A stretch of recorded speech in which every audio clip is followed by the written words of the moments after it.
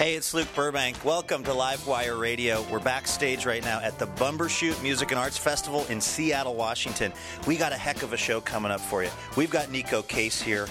We've also got the hilarious comedian Ophira Eisenberg. You probably know her from Ask Me Another, the NPR quiz show, and music from Devotchka. Now, the show today is going to be about surprises, and we're actually surprising Ophira. I got to whisper because she's literally in the next room. We're having her actual sister come on the show to air out a childhood grievance involving Barbie dolls and a bill owed of $37.50. This is one of those things that most other radio shows would not do because they're a terrible idea, but that's kind of our specialty here.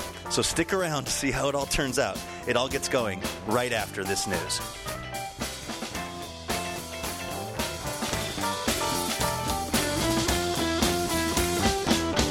From PRI, Public Radio International, it's Livewire!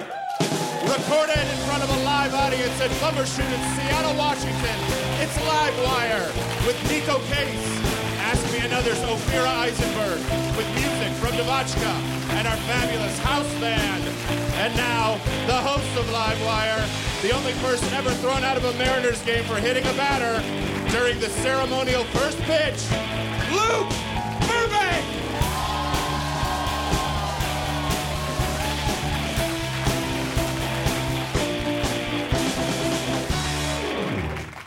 Thank you, announcer Jason Rouse. Thanks to our awesome house band. Thanks to all of you for being here at Bumbershoot in Seattle. My name's Luke Burbank, and I'm your host. The theme for this hour that we've chosen is what to unexpect when you're unexpecting. You might be wondering, what does that mean? And the answer is, I have no idea. You might know this, marijuana is now legal in Washington.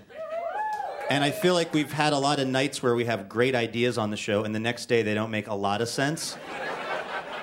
And this hour's theme could definitely be an example of that. I think what we were trying to get at was this idea of talking about the unexpected moments in life. And something that happens to me fairly frequently when I'm talking about my daughter is people will ask me, how old is she? And they do not expect me to say she's 21. Because I am not the age of a person who should have a grown adult child. And it happened because, as I often say, she was born when I was 17 because I felt like it was time.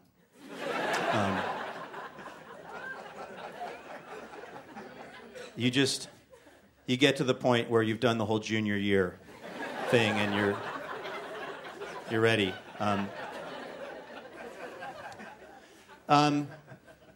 When my daughter was very young, the kind of visitation situation was that I would go over to her mom's house once a week, and her mom lived with her parents, as you might imagine, being in high school still. And I would go there, and for about an hour, I would hold my daughter. And this turned out to be a reliably awkward part of my week because it involved sitting in a living room and making small talk with a group of people whose lives I had effectively ruined. In the short term, anyway. And so, I sort of didn't always look forward to this. And one week, I just didn't go because I guess I maybe wasn't feeling like it. And then the next week, I felt embarrassed about the first week, so I didn't go again. And 2 weeks turned into 2 months, and 2 months turned into about a year. I could feel my life kind of, as a parent, spinning totally out of control. Like, I knew that I was becoming one of those guys that has a kid and doesn't see the kid or talk to the kid or know anything about them. And I'm the product of one of those people. Like, I never met my biological father, so I didn't want to become that, but I didn't really know what to do about it. So finally, I wrote a letter to her mom. This is, pre-email. It's probably the last thing I wrote in cursive, if I think about it. I wrote a letter that basically said, I really screwed up and I don't really know what to do about this. And her mom did something unexpected because I had been a really giant flake. Her mom called me and said, let's meet and talk about this. And we met at a Red Robin hamburger restaurant in the Northgate Mall in Seattle. And we have some Red Robin fans in the house. It's good that you're focusing on the important part of the story. This is actually product placement for Red Robin. But it was a really intense moment because you had these two 19-year-old kids having. I feel emotional actually even talking about it, to be honest with you. But you had these two 19-year-old kids talking about this hugely important thing, which was what's going to happen for the rest of our life and for the rest of this kid's life. And her mom said to me, "This is your one do-over. Do not screw this up." And miraculously, I didn't screw it up. I mean, I kind of did at times, if you ask my daughter. But we did end up having a relationship. And it's been the most amazing thing in my life. And it's never gone the way I expected. But it's always been better than I could have expected it to be. And that kid is now 21. She's actually here. This is why I'm getting really... I thought she was going to be at, Nacho Picasso right now. So that's why I'm being totally weird right now, because I actually didn't think she was going to be here. But the one thing I can rely on is that she often reminds me that she's 21 and has not gotten pregnant yet. And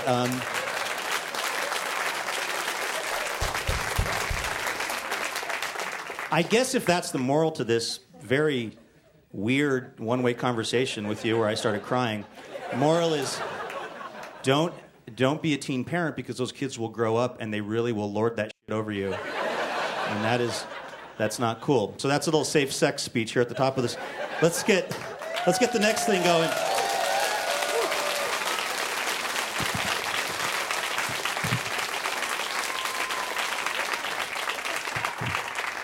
Wouldn't it be amazing if I didn't have a kid?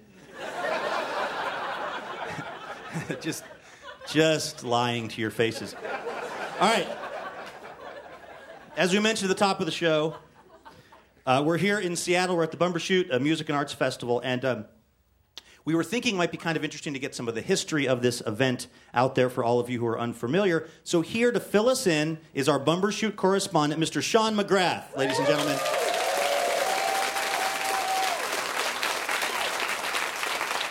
Hey, Luke.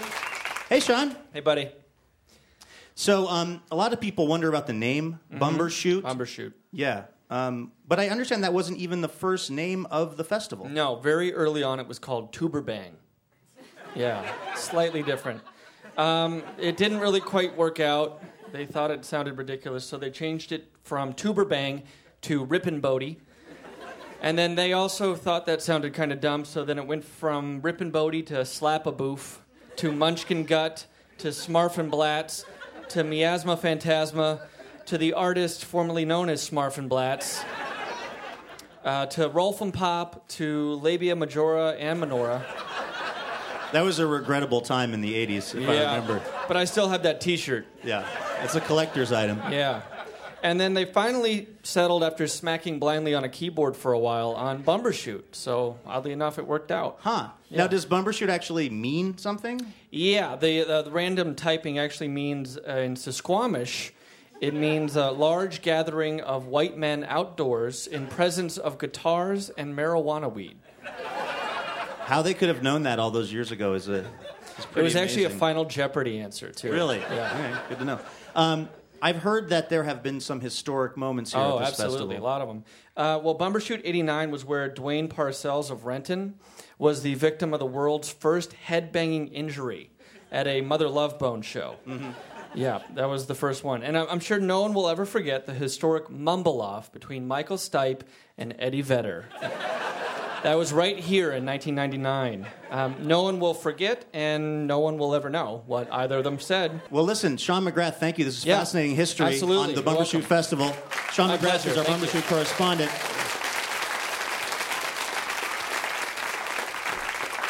This right here, this is Livewire from Public Radio International. We're coming to you from Bumbershoot in Seattle. Our next guest is a Northwest native hailing from Tacoma, Washington, just down I-5 from where we are.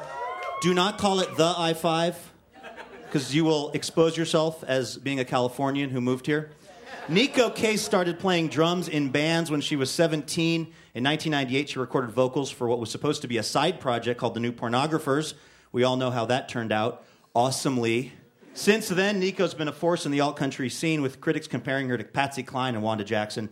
She's about to release a career-spanning vinyl box set called Truck Driver Gladiator Mule. Please welcome Neko Case to Livewire.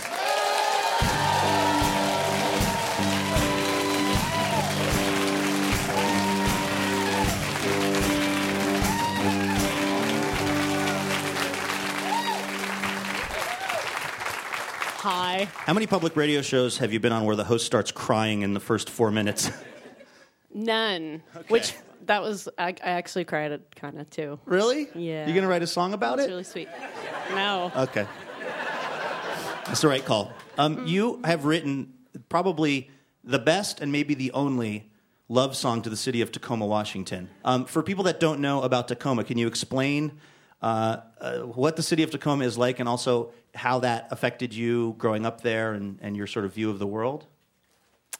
Basically, stay out of there. Because we don't want you. Well, you guys always talk shit about us for years, like stinky, Tacoma, ew. Yeah, the aroma of Tacoma They're from was Tacoma. You know, no one was ever nice about it, so we had to love ourselves because we had no choice. But we actually did love it, and it really is a great place, but don't move there. Tacoma, for folks that don't know, is about 30 miles south of Seattle, I guess. And Somewhere over there. it's one of the many It's on places... a pirate map. I was actually in Portland recently in one of those cutesy little shops where they sell Northwest things, and they had maps of Washington, and Tacoma wasn't on it. And I was like, fine. Did growing up in a place that was always getting, dismissed by the larger city to the north, did that kind of instill any scrappiness in you? And has that been part of your career, you think? There was definitely a we don't really have anything to lose feeling. So I still feel that way. Like, well, if people don't like it, what are you going to do? So if people don't have a positive review of something you're creating, it doesn't get to you? No. In fact, there's something about people being honest about not liking something that kind of makes me like them extra hard. So I'll be like, really? You told the truth? Can I come over? That was... Thank you. I would have really conducted this interview differently if I knew you wanted to be negged. You can nag me. It's cool. A lot of people may not be aware that you also are a visual artist, and I have something here that you apparently drew when you were a kid in Tacoma. One of our listeners who used to play at this punk rock club down in Tacoma sent this to us. It is a poster that you drew. Have you seen this picture in a long time? It's funny. I actually went through a bunch of stuff recently, and I think I saw a copy of this. I don't know where the original one is, but that's pretty funny. I used to work at this rock club, and I loved it very much. Were you more of a visual artist or a musical artist when you were a kid? I had no idea that being a musician or playing music was something you could really do as a kid. So I played music for no less than 10 years before going, wow, you're playing music. That's really, like, you're playing it. I guess you can say that you're playing it. I think it just comes from being a girl in America, just kind of thinking you're not that great at stuff. In the days when this club was happening, there was no ladies in bands at all, really. So we needed us ladies. But we kind of didn't really realize that was the problem at the same time because it wasn't happening. Like, you totally have to see yourself doing it as far as, if you're black or white or whatever, you need to see a person. You need to be able to see yourself kind of do it. So there wasn't really any of that going on. So have all kinds of kids doing that stuff. You must have, young women come up to you and say, hey, that you were that in their life, right? Now and again, I think it affects me more when, for example, we played Coachella last year, and we were hanging around before our show, and I remember walking behind the Heim stage, and I went to watch them for a while, and I looked out at a sea of kids, like, boys, girls, every color of person, and they were rocking the out to this girl band. And I was bawling my eyes out. I was just like, this is something I really wanted to see. And I couldn't even like think that there was that in the world when I was this age when this poster came out. But I was desperately like hanging around this rock club with all these really nice dudes who kind of ran the place, you know. I was lucky enough to kind of be taken under these older dudes' wing. I got really lucky. They just thought I was a funny kid and they let me hang around. I read that you've described yourself as being both male and female, equal parts. What does that actually look like in your life? What does that mean exactly? I just do whatever I want. I mean, legally, illegally, no. I don't know. I think that's where the Tacoma thing kind of comes into play. Like, well, we don't have anything to lose, so why not just try to do that, you know? I mean, my friends did everything from open rock clubs to be in bands to start their own amateur wrestling league to starting, you know, swap meets on their lawns with bands, you know. People did all kinds of stuff for fun, and they didn't really care about looking cool or the consequences, because we all knew that being from Tacoma, we weren't going to look cool no matter what we did, so we kind of didn't care. But we also kind of had a sense that we were very mighty in some way. It was a real Goonies feeling, I think. You didn't have anybody chained in the attic, though, right? No. Okay, it was illegal. Much worse than that. We're talking to Neko Case. This is Livewire Radio. We're coming to you from the Bumbershoot Festival in Seattle. You're about to go out on a big stage, and there's going to be thousands and thousands of people watching you. I think your performance this weekend is one of the most anticipated of the festival. When you're now actually in that moment in your life where you are in front of all those people and you are doing your thing with great acclaim, is that as fun as you thought it would be? And also, how does it compare to when you were a kid doing a swap meet on somebody's front lawn and playing for nobody? It is absolutely unlike I thought it would be, because I, like most people growing up, thought that music was kind of the people you see on TV or heard on the radio, which is a very small percentage of people. But there's a massive spread of blue-collar level musicians that tour and record things and, you know, do soundtracks, work for theaters, etc. So there's a really large space with a lot of room for everyone, really.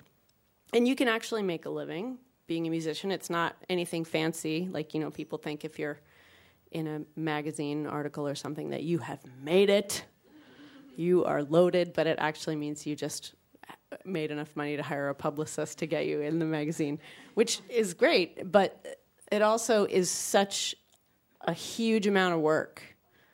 You know, I'm 45 now, and I have no family, I have no kids, but to me, it's a strange victory in that, like, I made every decision that got me here, and yet none of the things that I thought were at the end of that, as, say, a 15-year-old, you know, listening to punk rock records, or an 8-year-old, like, roller skating in the house, making up a video in the mirror with my hairbrush to, like, a Heart song or something. Like, I wouldn't have thought it was so every day. You just work really super hard, and then you go home. But it's one of those things, too, where you're self-employed, so you work, you know, 26 hours a day, and there's no sleeping, and then, you know, there will be, like, a doctor intervention. You really are going to ruin your adrenal glands if you don't, you know, eat this broccoli and go to sleep for a week. That's actually what this is, Neko. We brought all these people here to tell you that you need to just Please slow it tell down. me Nikki Sixx is here, and he's going to hold my hand. Yes. If 4 out of the 5 crew members are here, Vince Neil would not come. I kind of not secretly love Motley Crue, actually. Yeah? A lot, yeah. What are some bands that the average Neko Case fan might be surprised to hear you're a fan of? I had a good year where I would go running and listen to nothing but Toxic by Britney Spears. Seriously. And I never would, I don't know how I didn't associate Britney with it, but I'd just be like, oh. Also, I believe in the song she says, "It's Britney, bitch." That's a clear indicator. Not in Toxic. Oh, really? I would have known that. I guess you'd know. You've heard the song 87,000 times. I did. Spretney batch. Would you ever do a cover of that? No. No. Who wants to hear that? I would. Brittany nailed it. She already did it perfect. Well, we have to let you go because you have to walk out of this building and go play your set here at Bumbershoot. I do. Other than going on a radio show you probably hadn't heard of before, what is your typical prep for when you're about to play a show? I just show up on time, I hope. Can we push it 5 minutes? Like, you know, stuff like that. I have to pee really bad. I've been in the van. I try to eliminate before the show. And then I generally can stay on task for the entire 75 to 90 minutes, depending on where we're playing. That is some professional advice from Neko Case, right here on Livewire Radio. Neko, thank you so much. Thank you for having me.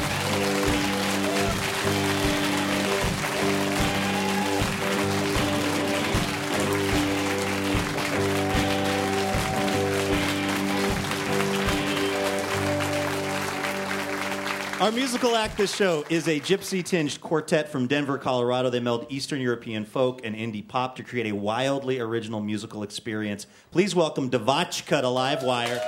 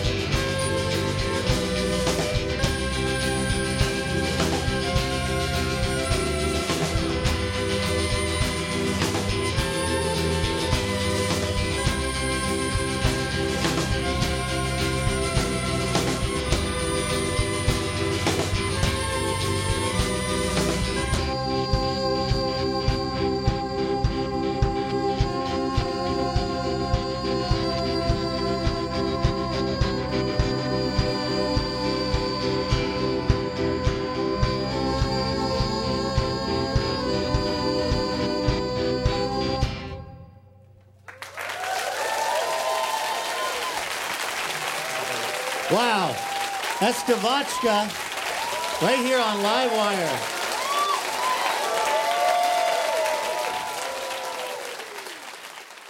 This week's show is brought to you in part by Whole Foods Market, committed to full GMO transparency in all stores by 2018, because everyone deserves to know what's in their food, except for children.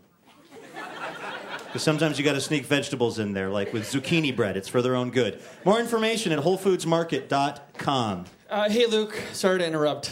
Hey, Sean. What's up, man? Buddy. I have some last-minute schedule changes for you guys. This is Sean McGrath. He's our Bumbershoot correspondent. Pretty important stuff. If you could just whip out your schedules real quick. So tomorrow night, the Yoko Ono cover band, Beret of Light, and the Fury of My Loneliness, they've canceled their show, unfortunately, to a freak theremin accident. That's too Super bad. dangerous. Yeah. Looks like they're going to be replaced by, the real Yoko Ono. So refunds can be found at the event box office. I want to make sure that it's not a bait and switch thing. I just want you guys to get, you really want to see Beret of Light. Anything else that these people Yeah, need unfortunately, to know about? the band Shut Up Spaghetti Face, they had to cancel due to some personnel issues. It got pretty messy. So at 11 a.m. tomorrow morning, they're going to be replaced on the Double Stuff Oreos mini stage by a really cool band called Pi Squared and the Integers of Satan. They're out of Ann Arbor. They're outstanding. What sort of music do they play? They're a death metal / algebra prog band, kind of. I mean, that's my own kind of assessment of them. But everyone in the band just plays the banjo. Very unique sound. And then immediately after them, they're basically opening for the jazz funk stylings of retired NBA power forward Xavier McDaniel and the Slam Dunks. And if you have ever seen an Xavier McDaniel in the Slam Dunk Show, you're going to come back. I mean, it's just... That's not a real thing. You made that up. It is a real thing. Why would I say it? These are the updates they gave me. Don't, whatever you do, Luke, do not let Xavier McDaniel think that you think his band is made up. He will posterize you. All right. Thank you, Sean, for the update. Thanks, guys. Sean McGrath, our Bumbershoot correspondent.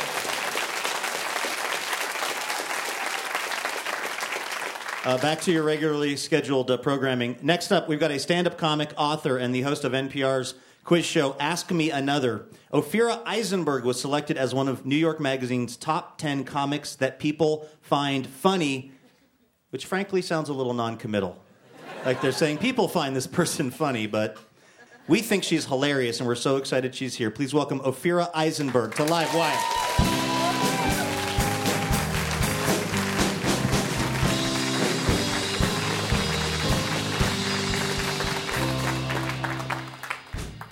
Hello, everybody. Someone asked me today that if the name Ophira was made up. I did not make up that name. I just want to clear that up right now. It is actually a very old, ancient Hebrew name that didn't catch on. Yes, I have let myself go. I am pregnant. And I'm pretty old to be doing this for the very first time. Or as I'm told, I'm both high risk and an inspiration. But it's good. I'm fine. I feel great. There's really no issues with the whole thing. Actually, there's one slight issue, which is that I don't really like kids. So, see how this rolls. They say you'll like your own. Fingers crossed. I don't know it yet. Hopefully it's not a jerk. We'll find out. But I'm excited. I'm glad I didn't do this when I was in my 20s. I would have thought I was ruining my life. Now I'm ruining someone else's life. So it's cool. And because I'm doing this older, when I told a lot of my friends, their first question was odd in my mind because they said, "How did it happen?" How did it happen? Interesting. Well, I was walking down the street and a vat of sperm fell on me, Must have been that toilet seat at the train station. No. That can happen, by the way. It is a cliche story. It was Valentine's Day. My husband took me out for a very nice, very expensive dinner, and I felt guilty. That is the entire story. I think that's how a lot of Jewish babies have been conceived, actually. And it's great to be in Seattle. I live in Brooklyn, also in sort of a small batch, organic, handmade community. It's the kind of place where you buy a sweater and they give you a bee to take care of. It's really...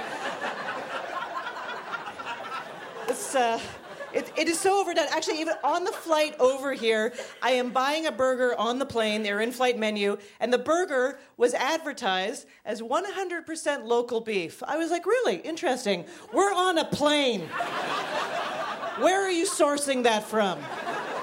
Do we pass a sky ranch at 10,000 feet that I didn't see? Or have you been raising cows in cargo? You're now carving up in between serving us Bloody Marys?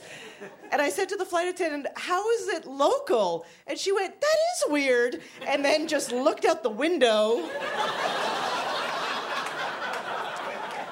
Like there were meat clouds or something flying by. And in my little neighborhood, things are pretty, they're cool. People think they're very cool. There's no ice cream shops. There's only artisanal ice cream shops. And if you don't know what an artisanal ice cream shop is, I'll tell you. An artisanal ice cream shop is an ice cream store where the children within it are crying because there is nothing there for them. Because all the flavors are like lavender and sage and leather and tobacco, like nothing.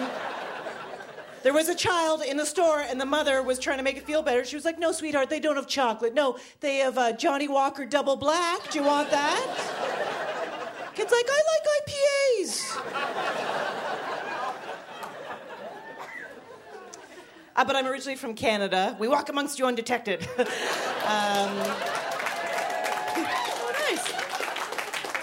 Other Canadians clapping, or just people appreciating Canadians.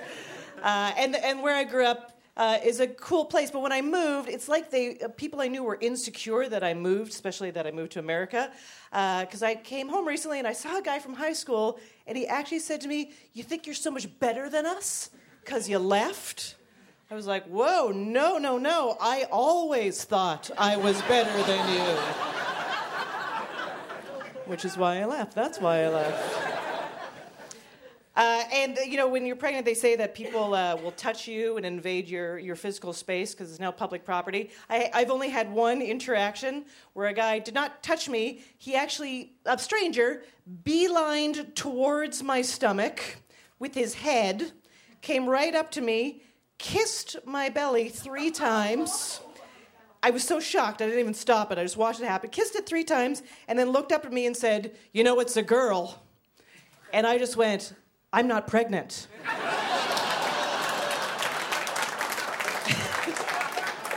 And the range of emotions I saw cover his face, it went from like shame to confusion, fear to disgust, embarrassment. And I was like, I really should save this guy and say something and make him feel better and tell him that I'm pregnant. And I thought, or I could just walk away. And that's what I did. I just walked away. It felt great. Thank you. Thank you very much. That's Ophira Eisenberg.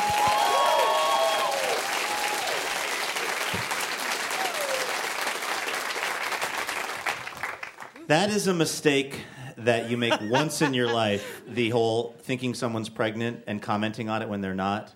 I've made that mistake. I said to this gal, when are you due? And I saw her suck her stomach in and go, and then she said, what do you mean? And then I just, I pretended like I was a mentally ill person because I would rather she thought I was mentally ill than I thought she was pregnant. That's a good choice. That's absolutely what I did. Yeah. So now a woman could have a baby halfway out of her, and I would just be like, I wouldn't say anything. I would not help. I would just be like, nothing to see here. At a moment where I had felt like I had to start talking about it on stage because I was doing a show, and I guess I was just starting to show, and I could feel that there was distraction in the audience. So I mentioned it, and so I could move on, and you should always know more than the audience. Yes. And then afterwards, a guy Which rarely happens on this show, by the way. A guy came up to me and he said, I'm so glad you're pregnant. And I was like, that is the weirdest thing to say. Thank you. And he goes, because I just want to bet with my wife. It's like, wow, everyone's so nice. Yeah. So the wife was not believing in you. Yeah, she was not believing She it. was like just Eisenberg hitting the carbs. Yeah. And I did have another friend that when I told her, she was like, we were all just hoping that you were getting fat. Okay, stay right here. We have Ophira Eisenberg with us. We've got to take a short break, and then we'll be back with more Live Wire from PRI here at the Bumbershoot Music and Arts Festival. This podcast is brought to you by ErgoDepot.com, who are not kidding around when it comes to making you healthier. There are healthier ways to sit, and they've got them all. Sit-stand seating, saddle seats, kneeling chairs. If you've got to sit, shouldn't you sit healthier? We sure think so. Find out more by visiting ErgoDepot.com.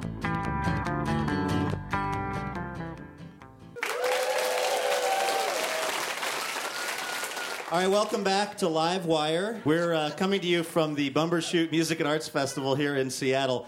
And the theme of our show this hour is unexpected things. And so, Ophira, tonight, we thought we would surprise you. Oh, yeah? With somebody that you did not expect to see on stage. Everyone, please welcome Ophira's actual real-life older sister, Abigail. Oh, really? It's the first gig I got you. I know. They gave me a mic. Holy crap. Really? Eh? All right, so, Abigail, you were planning on coming to the show, okay, but you came down from Victoria, BC? That's right, yep. That's right? Vancouver Island. So you knew, Ophira, that Abigail would be here, but what you did not know is that Abigail has been nursing some grudges from your childhood. And we've brought her here to play something we're calling Live Wire's mildly acrimonious sibling grievance court.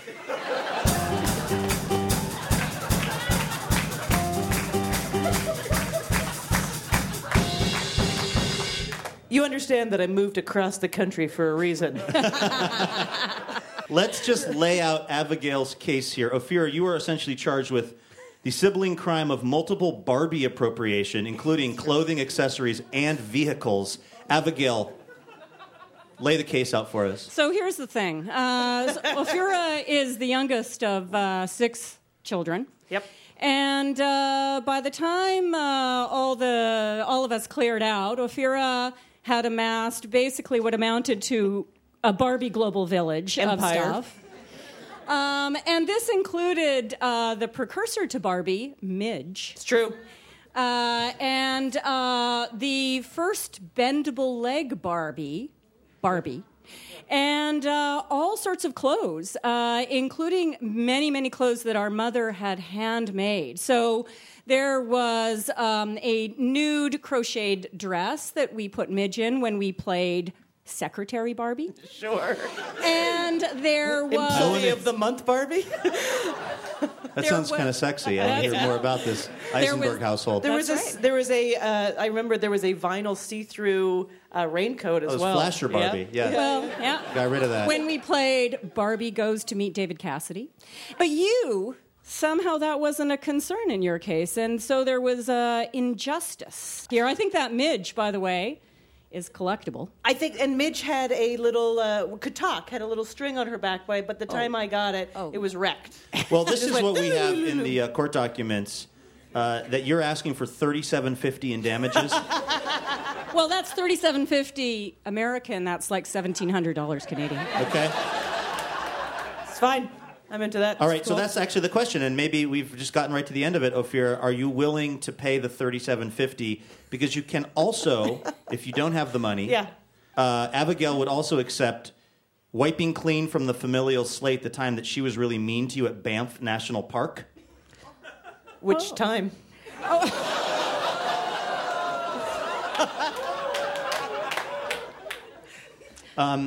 Or if you would just like to insult Abigail, if you'd just like to insult Ophira now or do something to get even, you can. No, that's not the way our family works. We'll take the money. We take the money. We take the money. Are you willing to pay the money, Ophira? I'm $37.50. $1,700 Canadian. Yeah. $1,700 Canadian. Yeah, I'll pay it in American and a couple loons. Yeah, we did not think you were going to agree that quickly. We had brought this these Live Wire T-shirts. We'll take those too. They have roughly. You don't get any of these, Barbie theft.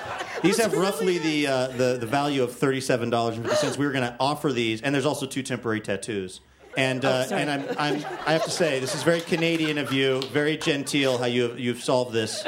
And it's another successful round of Livewire's mildly acrimonious sibling grievance court. Thank you.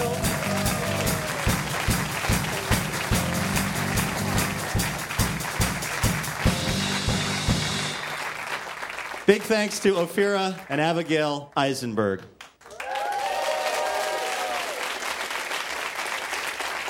Hey, Luke. Sorry to interrupt.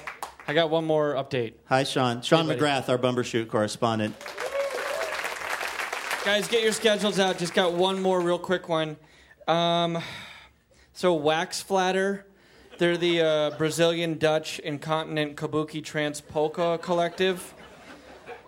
They're outstanding. They were just at Burning Man. They've agreed to shorten their set from 4 hours to 11 minutes. So if you thought you'd go kind of around the 3-hour mark where it's getting really trippy, you don't want to do that. You want to head over to the Emerald stage pretty much right after our show to catch them. That sounds unnecessarily complicated. Well, not for me, but I'm like a huge Wax Flatter head. Like, I Okay. have all their stuff. I'm sorry, one more update. All right. This was just added, so write this in if you can. The evocative sound with an apostolic vibe that's both accessible and transgressive. You want to go to the Holy Hand stage for God's Authority. Okay? They're a duo of Kentucky marriage license clerks dressed as... And they're dressed as Kathy Bates from Misery.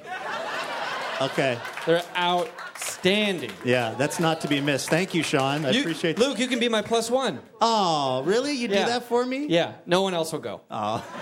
Thank you, Sean McGrath, Bumbershoot correspondent. This is Livewire Radio. This week's show is brought to you in part by Alaska Airlines with 80 nonstops from Seattle, and this fall adding New York's Kennedy Airport. Now the city that never sleeps is just a nap away, if you have enough red wine on the flight.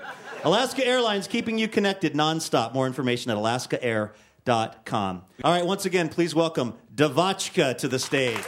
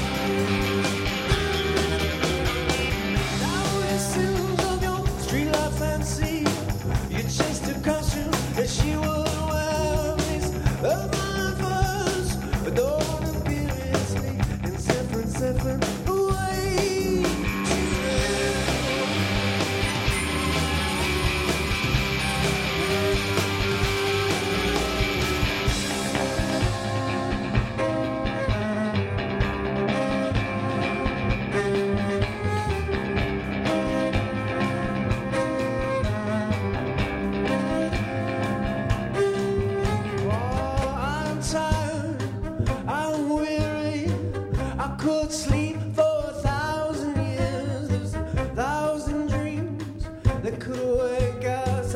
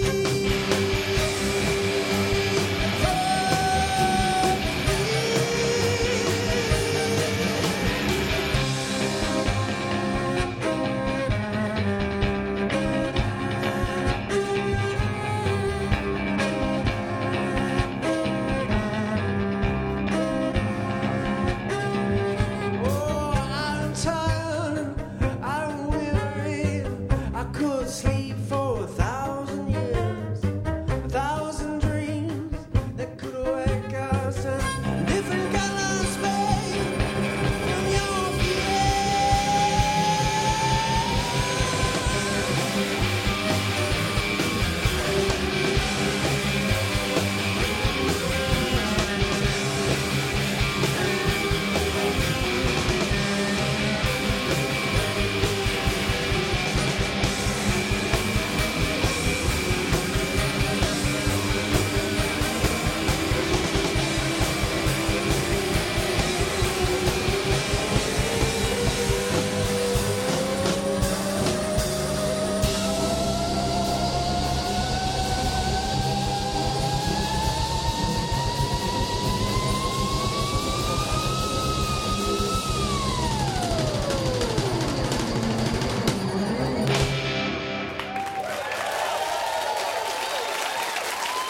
That is Devotchka. That is good theremin. Right here on Livewire Radio. That's our show. We'll see you next week.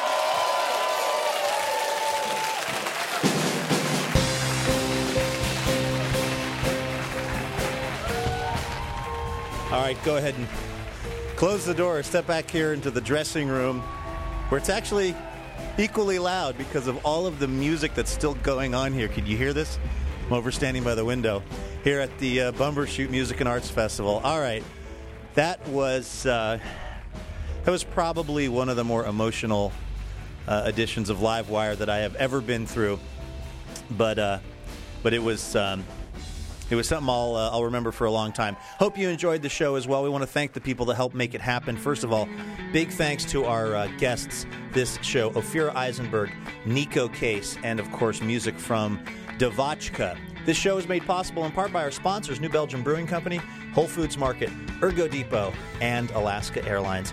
Robin Tenenbaum is the executive producer and co-creator of Livewire. Courtney Haumeister is our head writer and a producer. Jim Brunberg is a producer and member of our house band, along with Dave Jorgensen. Jim and Dave making the trip up from Portland here to Seattle.